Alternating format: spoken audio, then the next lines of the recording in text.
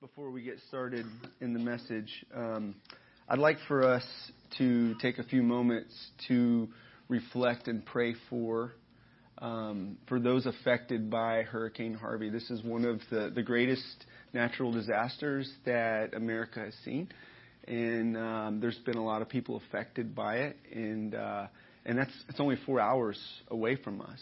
And there's thousands of evacuees who've come to Dallas that we have opportunity to help. I think that starts with us first praying for those who've been affected and displaced. I think this whole deal is still in rescue mode. So it's rescue, relief, and then rebuild and restore. Okay, and it's still in rescue mode. There are people that may still be trapped, and so they're still trying to find anybody like that, and so we want to pray for that and pray for God to move. And I have been delighted to see the response of Texans, and not just Texans, but Christians, Texans, and just seeing folks rise up. I mean, I saw a beautiful picture of the other day of a guy carrying a mom and an infant, and just carrying her out of the floodwaters, and just beautiful display of Christ-likeness, of our Redeemer, our Rescuer. And so we want to pray. We also, some of us have family members or friends who live in that area or have been affected by this. So let's pray. Father, you are Lord of all creation. And we live in a world that you created good and you designed beautifully with no flaws, but humanity has corrupted this creation, and now we groan with the rest of creation. We groan when we see natural disasters, when we see wars, when we see sickness, and we see this creation not reflecting your original design. And we pray for your kingdom to come, your will to be done on earth as it is in heaven. We pray for restoration for Houston, for all the families affected, God. We pray that you would work this together for good, that you would give opportunities for the gospel to shine and go forth, God, that you would cause your church to rise up to display the love of Christ in that place and speak to us how we as a small church plant, how we can contribute to making a difference, to rescuing, relieving, and restoring what the damage that has taken place in people's lives. And so speak to us about that. Show us how and what you want us to do. Show us your will in this. And God, we ask for that you would spare the lives of those who are still trapped, those who are still in very dangerous circumstances around that area, God, that you would send rescue, that they would be found, that they would be delivered, that there would be wonderful testimonies of your mighty hand to deliver. In Jesus' name, amen. And today we're looking at something that is at the core of Christianity. And at the core of our vision here at City Church International Garland is knowing and following Jesus. Knowing and following Jesus. Christianity is more than just a religion. It's more than just knowing facts about this great leader who lived in history and did some wonderful things. And oh boy, he did some wonderful things. Jesus healed the sick. He raised the dead. He cleansed the lepers. He transformed. He reformed and changed broken religious systems in ways that were actually keeping people away from God and pushing people away from God. And Jesus came and He brought His kingdom, His reign. He broke the yoke of the oppressor, of Satan's yoke in people's lives. He broke the yoke of sin and slavery to sin in people's lives. And He brought His kingdom on earth as it is in heaven. And today we're going to focus on knowing and following Jesus. What does it look like? What does it mean to know Jesus? And what does it mean to follow Him? What does that look like? And so know Jesus, love people, and impact your world. That's what we're here for. Jesus selected about 12 men He selected 12 men to be with him, to follow him, to know him. And then he trained them. And then he sent them out to do the very things that he did. He displayed the kingdom of God to these men. He showed them what it looks like to be a kingdom citizen. Of course, he's the king. He showed them, he revealed himself to them. He revealed what it looks like to be a citizen of the kingdom. And then he commissioned them to go and do those very same things. So if you have your Bible, open up and turn to Mark chapter 8. And this is a pivotal point in the Gospel of Mark. Okay, Mark, from the very beginning of his Gospel account, it's a short Gospel, 16 chapters, but from the very beginning, Mark holds no punches as to who Jesus is. I mean, he lets the hearers, the readers know right away who Jesus is. He is the Christ. He is the Son of God. He lets us know who Jesus is, and he wants us to know who he is. He wants the readers, he wants the hearers to know who Jesus is. In this portion of Scripture, Jesus asks his disciples, "Who do you say I am?" The identity of Jesus is an important theme throughout Matthew, Mark, Luke, and John. It's an important part of the gospel. Knowing who Jesus is and what he did is a very important part of the gospel. Mark chapter 8, verse 27. And actually, if you would stand with me, let's read. And Jesus went with his disciples to the villages of Caesarea Philippi. And on the way, he asked his disciples, "Who do people say that I am?" And they told him, "John the Baptist, and others say Elijah, and others one of the prophets." And he asked them, "But who do you say that I am?" Peter answered him, "You are the Christ." And he strictly charged them to tell no one about him. And he began to teach them that the Son of Man must suffer many things and be rejected by the elders and the chief priests and the scribes and be killed, and after 3 days rise again. And he said this plainly, and Peter took him aside and began to rebuke him. But turning and seeing his disciples, he rebuked Peter and said, "Get behind me, Satan, for you are not setting your mind on the things of God, but on the things of man." And calling the crowd to him with his disciples, he said to them, "If anyone will come after me, let him deny himself, take up his cross, and follow me. For whoever would save his life will lose it. But whoever loses his life for my sake and the gospel's sake will save it. For what does it profit a man to gain the whole world and forfeit his soul? For what can a man give in return for his soul? For whoever is ashamed of me and my words in this adulterous and sinful generation, of him the Son of Man will be ashamed when he comes in the glory of his Father and his holy angels." And all God's people said, Amen. Amen. Amen. You may be seated. So here's where we're going today in this message. Knowing and following Jesus is at the core of Christianity, and it must be priority for every Christian. Simple, it's basic, and we're going to keep going back to the basics, because I don't think that there's anybody here, I know that there's no one here who knows Jesus exhaustively. There's nobody here who knows Jesus exhaustively. You have arrived. There is nothing more for you to know about Jesus. You're just there. You're in glory. You got the glory cloud around you. All right? There's nobody, because knowing Jesus is a process. Knowing Jesus is a journey. Following Jesus is a journey. And when you become a Christian, you can legitimately say you know Jesus. You met Jesus and you got a relationship with Jesus. You know Him. Knowing Jesus means that you have eternal life. John 17:3. This is eternal life, that they may know you, the one true God, and Jesus Christ whom you sent. It means that you have eternal life. It means that your sins are forgiven.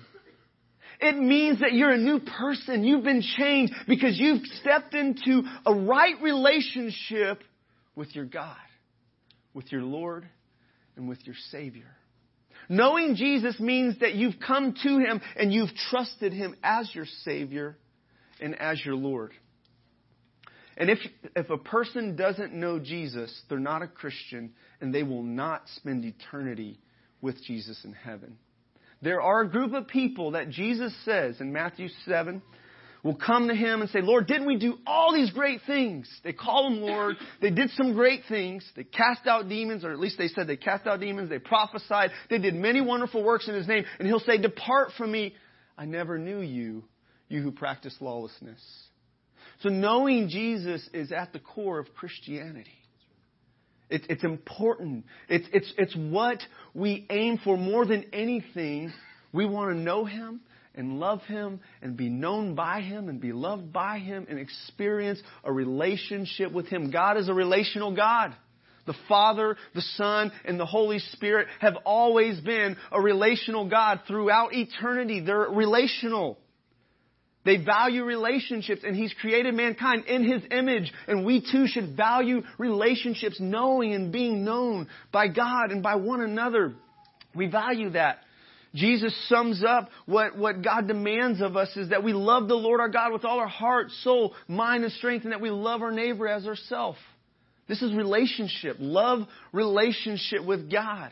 And to truly know God, I think means that you truly love God and that you truly follow God. So Jesus is with His disciples. They've been following Him for some time, and He asked two questions. He says, who do people say that I am? There's crowds following Jesus. Jesus got some popularity. He got some fans. He got some followers on Twitter, so to speak, on social media. He had some folks that were like, yeah, that Jesus dude, we're going to that Jesus concert. We're going to that Jesus movement thing because they're giving free food out. Hey, and if you're sick, you'll get healed too. Bring your sick friends. Or if you got some problems with demons, come and He'll set you free. You can be normal again, right? So there's all these great perks that come with knowing Jesus and being around Jesus, right? But Jesus wasn't interested in loose, shallow followers who were just interested in the perks. He wanted true disciples who would commit to walking with Him and being with Him through the thick and through the thin. Following Jesus and knowing Jesus have a lot of great perks. There's a lot of great joy, peace, meaning, fulfillment. But as I said last week, that's not why we signed up for this following Jesus thing, right? Not for the perks, right? We signed up for following Jesus because He is the life, our life. The way, the truth, and the life. He's our Savior. He's our Redeemer. He is the very source of our life, our hope, our refuge. And without Him, we are nothing and we have nothing and we will perish without Him.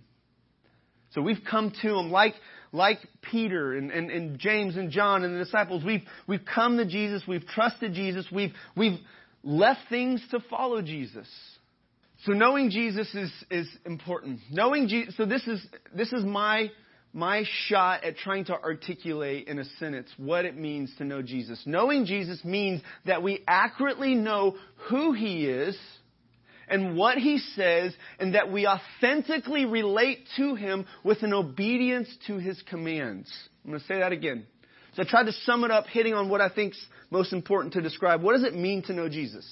It means that we accurately know who He is and what He says, and that we authentically relate to Him with an obedience to His commands. Jesus and His disciples, okay? I think we would say they knew Jesus, right? The 12, right? There might be some debate about Judas, but we would say, yeah, they knew Jesus. They really knew who He was, right? And so they were with Him. They knew Him relationally. There was an intimate relationship. I mean, if you're sleeping in the same room with 11 other guys with sounds and smells and quirks that those guys have, you're going to get to know them intimately, okay? Put in a plug for the men's retreat 2 weeks from now. All right, guys, come. Don't miss that men's retreat. It's going to be fun. We're going to have a blast.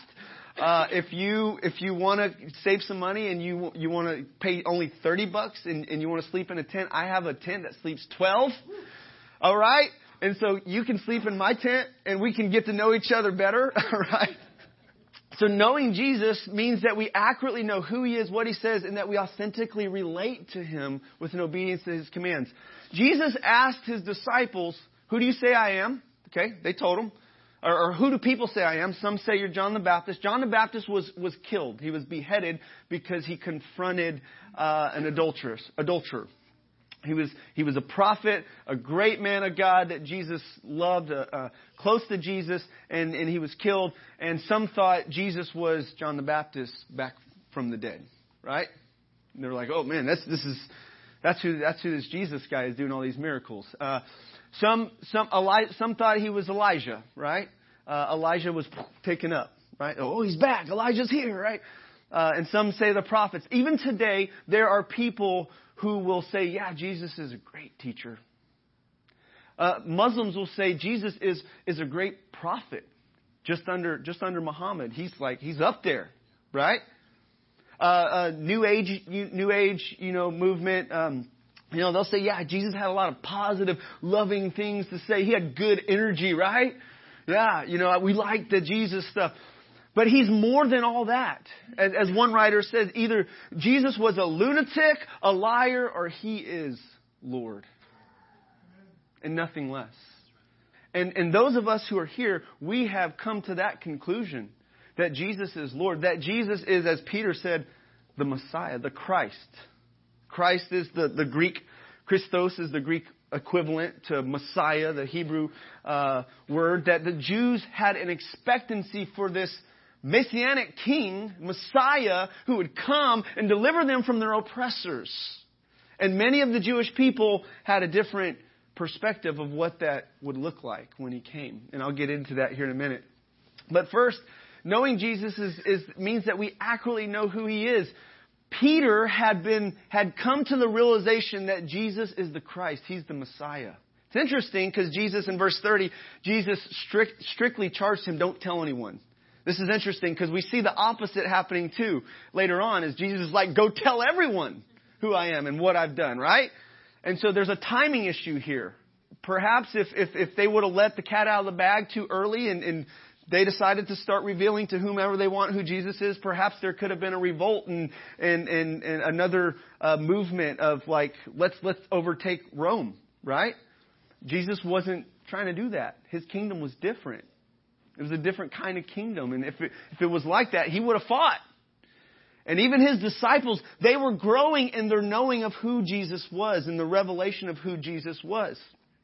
At the end of the gospel, we see the disciples recognizing the deity of Jesus. Like they worshipped him, and rightfully so, because he is divine, fully God and fully man. What did Thomas say when Jesus shows up after he's resurrected? My Lord and my God. Knowing Jesus means that knowing Jesus involves being accurately and intimately acquainted with him. Accurately and intimately acquainted with him. Like Jehovah's Witnesses will reject the deity of Christ. That idea that Christ is divine, that he's God, right?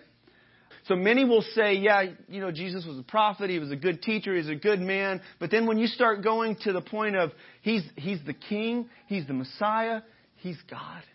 He's God in the flesh. People have a hard time with that. And one of the reasons people have a hard time with it is because it takes divine revelation from God to grasp that. It's not something that people in their own mental efforts and in their own human will achieve a revelation of. It's something that is graciously granted from heaven, from the Father. And so John wants the readers to know who Jesus is. He is the Christ. From the very beginning, he's the Christ. He's the Son of God. In Mark chapter 1, verse 11, Jesus gets baptized and the Father from heaven says, "This is my beloved Son in whom I am well pleased."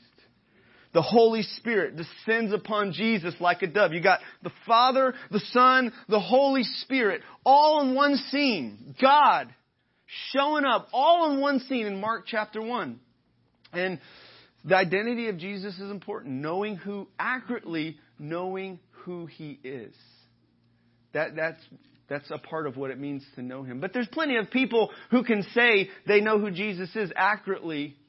Scholars and professors that can accurately articulate who Jesus is said to be from the Bible, but maybe don't have an intimate relationship with him.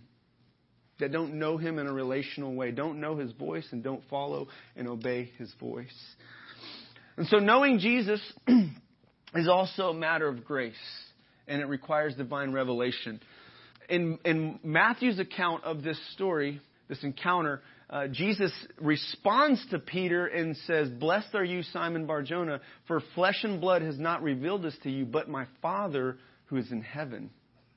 My Father who is in heaven has graciously revealed to you. Remember last week we looked in Mark chapter 4. He told his disciples, "To you it has been given to know the mysteries of the kingdom of God." We should feel like insiders, just like the disciples, that Jesus has graciously given us an invitation, invited us in to know him and to know the mysteries of the kingdom of God that the rest of the people just don't get. They don't see the king and the kingdom as a valuable treasure to sell all and buy the field that the treasure's in, right? They don't respond in that way because they don't know him. Their eyes haven't been open to see the beauty and the glory of who he is. And this is Christianity. Those of us who know Jesus have had our eyes open to the preciousness of who Jesus is. And so we sing like we do. We give like we do. We live like we do. We speak like we do. We do relationships like we do because we've come to know Jesus, and it changes everything for us.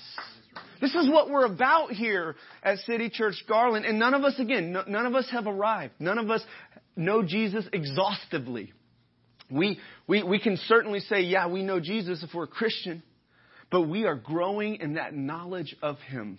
And by the way, I love what J.I. Packer says in his book, Knowing God. He says the width of our knowledge about God is no gauge to the depth of our knowledge of him. The width of our knowledge about God, about Jesus, is no gauge to the depth of our knowledge of him. There's plenty of people that know a lot of facts about Jesus, but don't know him deeply and intimately and even accurately. I mean, you can know a lot about Abraham Lincoln. And you like some things about him and be like, yeah, he has some good stuff going on for this country, right? But like, do you know him? Do you know him? And though the disciples got to walk with Jesus and have his physical body presence with him, God bless you, though they got to walk with him in that way, our relationship with Jesus is no less real than it was for them. Because we have his inspired words. We have the Scripture, the infallible, inerrant Word of God. We have his teachings, that his divine revelation given from God that reveals who he is. And we have Scripture, and we have the Spirit of God residing within us who teaches us about who Jesus is. He glorifies Jesus. He magnifies Jesus. He puts the spotlight on Jesus. He leads us into obedience to Jesus' commands. And so our relationship with Jesus Christ as Christians, though we don't see him physically here with us, it's still real. It's still authentic. We still, as Jesus said, my sheep hear my voice. And they follow it. We still hear his voice. We still follow him. So knowing Jesus is a matter of grace and requires divine revelation. He has to reveal himself to us. We need his help. We need him as our Savior. We need his intervention to overcome Satan, the one who blinds the minds of those who don't believe. We need his help to overcome and break the chains of sin in our lives so that we can be free to know him and follow him and walk with him. Peter speaks up and go Peter. You know, God graciously gave him a revelation of who Jesus is. But then it wasn't long later that Peter applies his revelation and his position. He misapplies it to where Jesus calls him. He says, Satan, get behind me, Satan. I mean, that would sting, right? If I was Peter, I would feel a deep sting in my heart. Oh, my rabbi just said, "Get behind me, Satan." He said, "You're not mindful of the things of God, but the things of man." Also put in here is that knowing Jesus involves knowing and obeying His commands. So we not only know who He is, but we know what He commands, what He demands of us, and we follow. We take action on these. 1 John 2:3 says this, "By this we know that we know Him if we keep His commandments." The next verse says, "He who says I know Him and does not keep His commandments is a liar."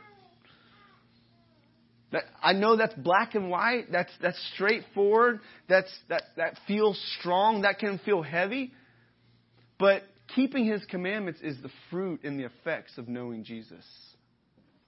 Okay, it starts, as I said last week when I was talking about bearing fruit, the pressure for us to bear fruit doesn't have to be all on us. Fruit comes from abiding and knowing Jesus, having that relationship with Him. And knowing Jesus transforms your life. I mean, that's the effect. Peter was a tough, rugged man who had a lot of rough edges, who had a lot of flaws. Even after following Jesus, we still see flaws. We still see Peter in a process. Even to the point where, even after he had the Holy Spirit, where Paul had to confront him for not being straightforward in the gospel in the book of Galatians. And so Peter he genuinely knew Jesus, but he was walking with Him, and he was transformed, and he was being transformed by his relationship with Jesus. In Acts 4:13, Peter and John, when the religious leaders, they saw the boldness of Peter and John, they perceived that they were uneducated, common men. They were astonished because they recognized that they had been with Jesus.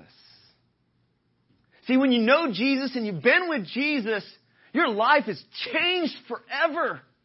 You speak differently, you act differently, you walk differently, you think differently, you live differently. Knowing Jesus transforms your life. Transforms Peter's life. J.I. Packer says this in Knowing God. He says, to get to know another person, you have to commit yourself to his company and interest and be ready to identify yourself with his concerns. Without this, your relationship with him can only be superficial and flavorless. That's a good quote.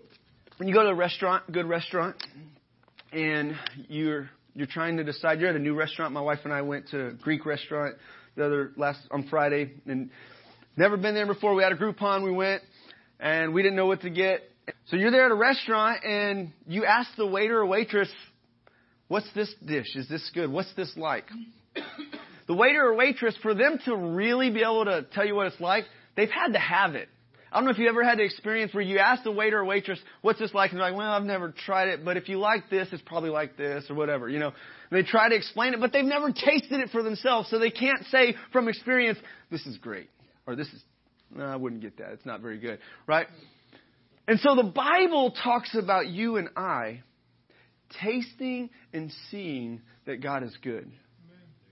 Tasting and seeing that God is good. This implies that there is an experience for us in our relationship with God where we've really come to try, to trust, and to know what God is like, what Jesus is like. Oh, taste and see that the Lord is good. Blessed is the man who trusts in him or takes refuge in him. Psalm 34, verse 8. And so tasting and seeing that God is good is coming to him. Or in John chapter 6, Jesus says, "I'm the bread of life. He who comes to me will never hunger. He who believes in me will never thirst." So coming and eating and drinking Jesus, eating Jesus' flesh and drinking his blood. It sounds really weird, I know. He said those words, and a lot of followers stopped following him. They didn't like that. It sounded like cannibalism. But he wasn't talking about cannibalism. He was talking about coming to him in faith, believing in him, trusting in him, and experiencing a relationship with him. Tasting and seeing that he's good.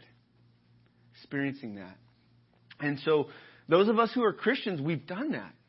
And we continue to do that. When you experience good food, like my wife and I did at this place Friday night called Athenos, they have some great gyros or euros. If my wife was in here, I'd love for I like to irritate her by saying things wrong. She's a speech therapist. So she's like, it's not gyros or gyros, it's euros. So we tasted and we saw that the euros were good. The euro meat was good. The salad was good. And we want to go back there because it's good, right? Good deal, good service, good food. You go back there. And that's what it's like with our relationship with God. We keep going back there because we're hungry for Him. We've tasted that He's good. He's worth it. He's worth following. He's worth knowing. And we want to know Him more intimately, more accurately, more deeply. And so we pursue Him in that. We give ourselves to that. So now let's talk a little bit about following Jesus. Truly knowing Jesus leads to genuinely following Jesus. Truly knowing Jesus leads to genuinely following Jesus. See, when you've tasted and you've seen and you've experienced and you got that real, authentic relationship with Him, you go back. You go back there and wherever He goes, you go. Peter and the disciples, they were in a process. They had to kind of grasp this. I skipped over some verses here. Let me go back to what Jesus said to Peter. You're not mindful of the things of God, but the things of man. And he goes in and Jesus starts to explain that He would have to suffer. That though He is a king, and though He is the Messiah, He would have to suffer. And so in the common Jewish mindset, those two things didn't equate. Like, okay, you're the king, so take the Romans out. But Jesus' plan, and the Father's plan was, He's the king, but He's going to suffer and die, and on the third day rise again. And so there's this kingdom paradox that when you know Jesus and you follow Jesus, that we have to step into. Because to gain your life, you lose it. To be exalted, you humble yourself. To be blessed and happy and satisfied in life, you give. And you serve. You take the low road. And so it's totally different. It's a paradox from how the world thinks and how the kingdoms of the world operate. And that's what Jesus invites us into when we follow Him. It's this paradox of we die. We don't gravitate towards comfort and ease. Following Jesus means that we deny ourselves, we take up our cross, and we follow Him. So Jesus Himself, He was correcting some misunderstanding of the disciples. And I think there's a lot of disciples today who need this misunderstanding corrected.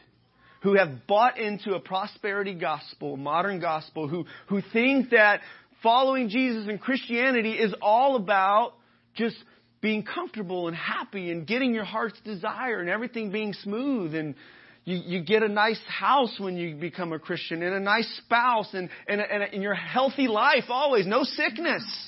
Everything's good and smooth. But that's not always the case from the very beginning. From Jesus' life to the early church to Christians today, that's not the normal Christian life. And many Americans have bought in to this American dream idea that that's what it's supposed to be like for us. No suffering. Be aware of buying into a Christianity that doesn't have a cross. That doesn't have a cross to bear. Now, Jesus took the cross for our sins. He died in our place. He suffered in our place. And so we don't suffer to try to attain eternal life and be saved. Jesus has taken care of that. That cross is that work is finished. But Jesus called to follow Him. Jesus calls us to take up our own cross. To deny ourselves. This means ambitions that we have, plans and ambitions that we have for our life that don't align with the kingdom of God. It means laying those on the altar. This is Christianity. And this is challenging. This is challenging for me. And this is something I have to keep coming back to. With my family, am I thinking comfort zone, ease, preserve my life, go the easy road? Or am I thinking kingdom, risk, sacrifice, the glory of Jesus? I die. I go low. I serve. I think that's our heart here at City Church. Otherwise, I don't think you would be here, part of this church plant. Because this church plant in many ways has been that. It's been hard, right? There's been sacrifice. There's been stepping out of the boat, stepping out of our comfort zone. There's a lot of big mega churches in Dallas that are comfortable. You can go and be a part of and just chill. And kick your leg. Be served. Be served. And that's a problem. That's a mind shift that Christians throughout this culture need to have a paradox shift, a mind shift that we don't go to church and we don't be Christians to be served and be consumers. We become servants and followers of the King. And we live like Jesus. And though that road is hard, it's hard. The path that leads to eternal life is hard. Narrow and difficult is the way. So be aware of buying into a mindset that the path of following Jesus is somehow going to be easy, smooth, and comfortable. Because following Jesus always has next steps, and He is consistently and regularly calling us out of our comfort zones. That's just Christianity. That's denying ourselves. That's taking up our cross. Like, we like crosses on our necks for jewelry and decoration that look beautiful, but we don't like crosses on our backs when it comes to following Jesus. But that's Christianity. And that's the blessed life. You want the blessed life? That's it. Blessed are you. Blessed are you when you're persecuted for righteousness' sake, for my sake. Great is your reward in heaven. That's the paradox shift that God calls us to live within, to think differently. So what does it mean to follow Jesus? Well, here's my shot at trying to articulate it. Following Jesus means that you commit to being with Him, thinking like Him, and speaking like Him, and living like Him, even in His sufferings. That it means that you commit to being with Him, thinking like Him, speaking like Him, living like Him, even in His sufferings. That's following Jesus. We get on the potter's wheel. We let Him shape and mold us to whatever He wants to do with our lives. We are not the captains of our destiny. He is. We're not the King. He's Lord. He's King. He's our Messiah. He's our Savior. Following Jesus involves hardship and suffering. If anybody would come after me, let him deny himself and take up his cross and follow me. For whoever would save his life would lose it, but whoever loses his life for my sake and the gospel's sake will save it. While there are great hardships in truly following Jesus, there are great rewards as well. I don't want anybody here to feel like it's not worth it because it's hard. I don't want anybody to be disillusioned by following what it means to follow Jesus, thinking that it's just going to be smooth and easy. All right. And be like that guy that I talked about last week who put the parachute on in the airplane because he thought it was going to make his flight more comfortable. And it was actually more uncomfortable. And he felt embarrassed that he was wearing a parachute on the airplane. But the other guy who put the parachute on because it would save his life, he put it on for the right reason. And so I want us to know too that there are great rewards. Jesus, his disciples said, "Hey," in chapter 10 of Mark, he says, "We've left everything to follow you. We've left it all." And you know what? Jesus says, "Hey, anybody who's left houses, families, they've left those things to follow me. They're going to get a return on that in this life and in the life to come." We don't always see that return ending up being like we think it should be, but we can trust that God is a diligent rewarder of those who seek Him. He's a diligent rewarder of those who seek Him. And so following Jesus always has next steps. None of us have arrived. I haven't arrived. Recently, I've just been reminded that there are next steps for me, for my family. I've been reminded that there are next steps for you. And I'd like to close with us thinking about that. One of the things I'd like to identify in application is identify where you are on your journey in following Jesus and what are your next steps. in following Him? What does He have for you to grow in your relationship with Him and to grow as a disciple? To know and follow hard after you. What is that for you? And so in response time, as we pray, as we sing, I want to encourage you to ask and let Him speak to you about what are those next steps for you. Also want to challenge you to prioritize your relationship with Christ by daily meditating upon who He is, His character, and His words. Like, let that passion to know Jesus drive you like it drove Paul, where he said, I count everything, Philippians 3, I count it all as rubbish, as dung, compared to knowing Jesus. And he's just pressing on. Like a runner running a race, a marathon. He's just pressing on. I forget those things that are behind. I press on for what lies ahead in following Jesus. This is Christianity. This is normal Christianity. This isn't like elitism Christianity for the special Navy SEALs of Christianity. This is normal Christianity. This is not just for pastors and teachers and evangelists or missionaries. This is for you and I, brother and sister, to follow Jesus. And so lastly, surrender your ambitions and plans to Christ as your King. He's the King. And if the King had to suffer, He didn't just say He would suffer. He said He must suffer. It's what He came for. Then we can expect the same. And if the King was raised up from the grave and He conquered the grave, then we can expect the same on the other side of our suffering. Because after the cross, there is a resurrection. And that's Christianity. And that's why we celebrate. And that's why we live the way that we live. Worship team. Lord, I thank You that You don't just tickle our ears with things that we want to hear about us and about our life and about this world. But You speak truth to us that cuts, but yet heals and helps us to avoid great pain of wasting our lives on vain things.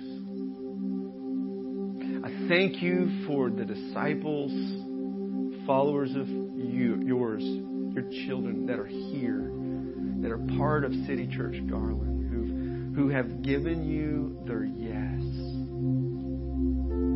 to follow You and to make a difference in this community. And God, I'm asking that You would breathe upon our lives, that You would do what only You can do. God, that You would bring revival, that You would bring resurrection life, redemption, and that the kingdom of God would spread like wildfire throughout this city, throughout this area. And that we would have the joy of seeing sons and daughters, babies, newborn babies, brought into the kingdom,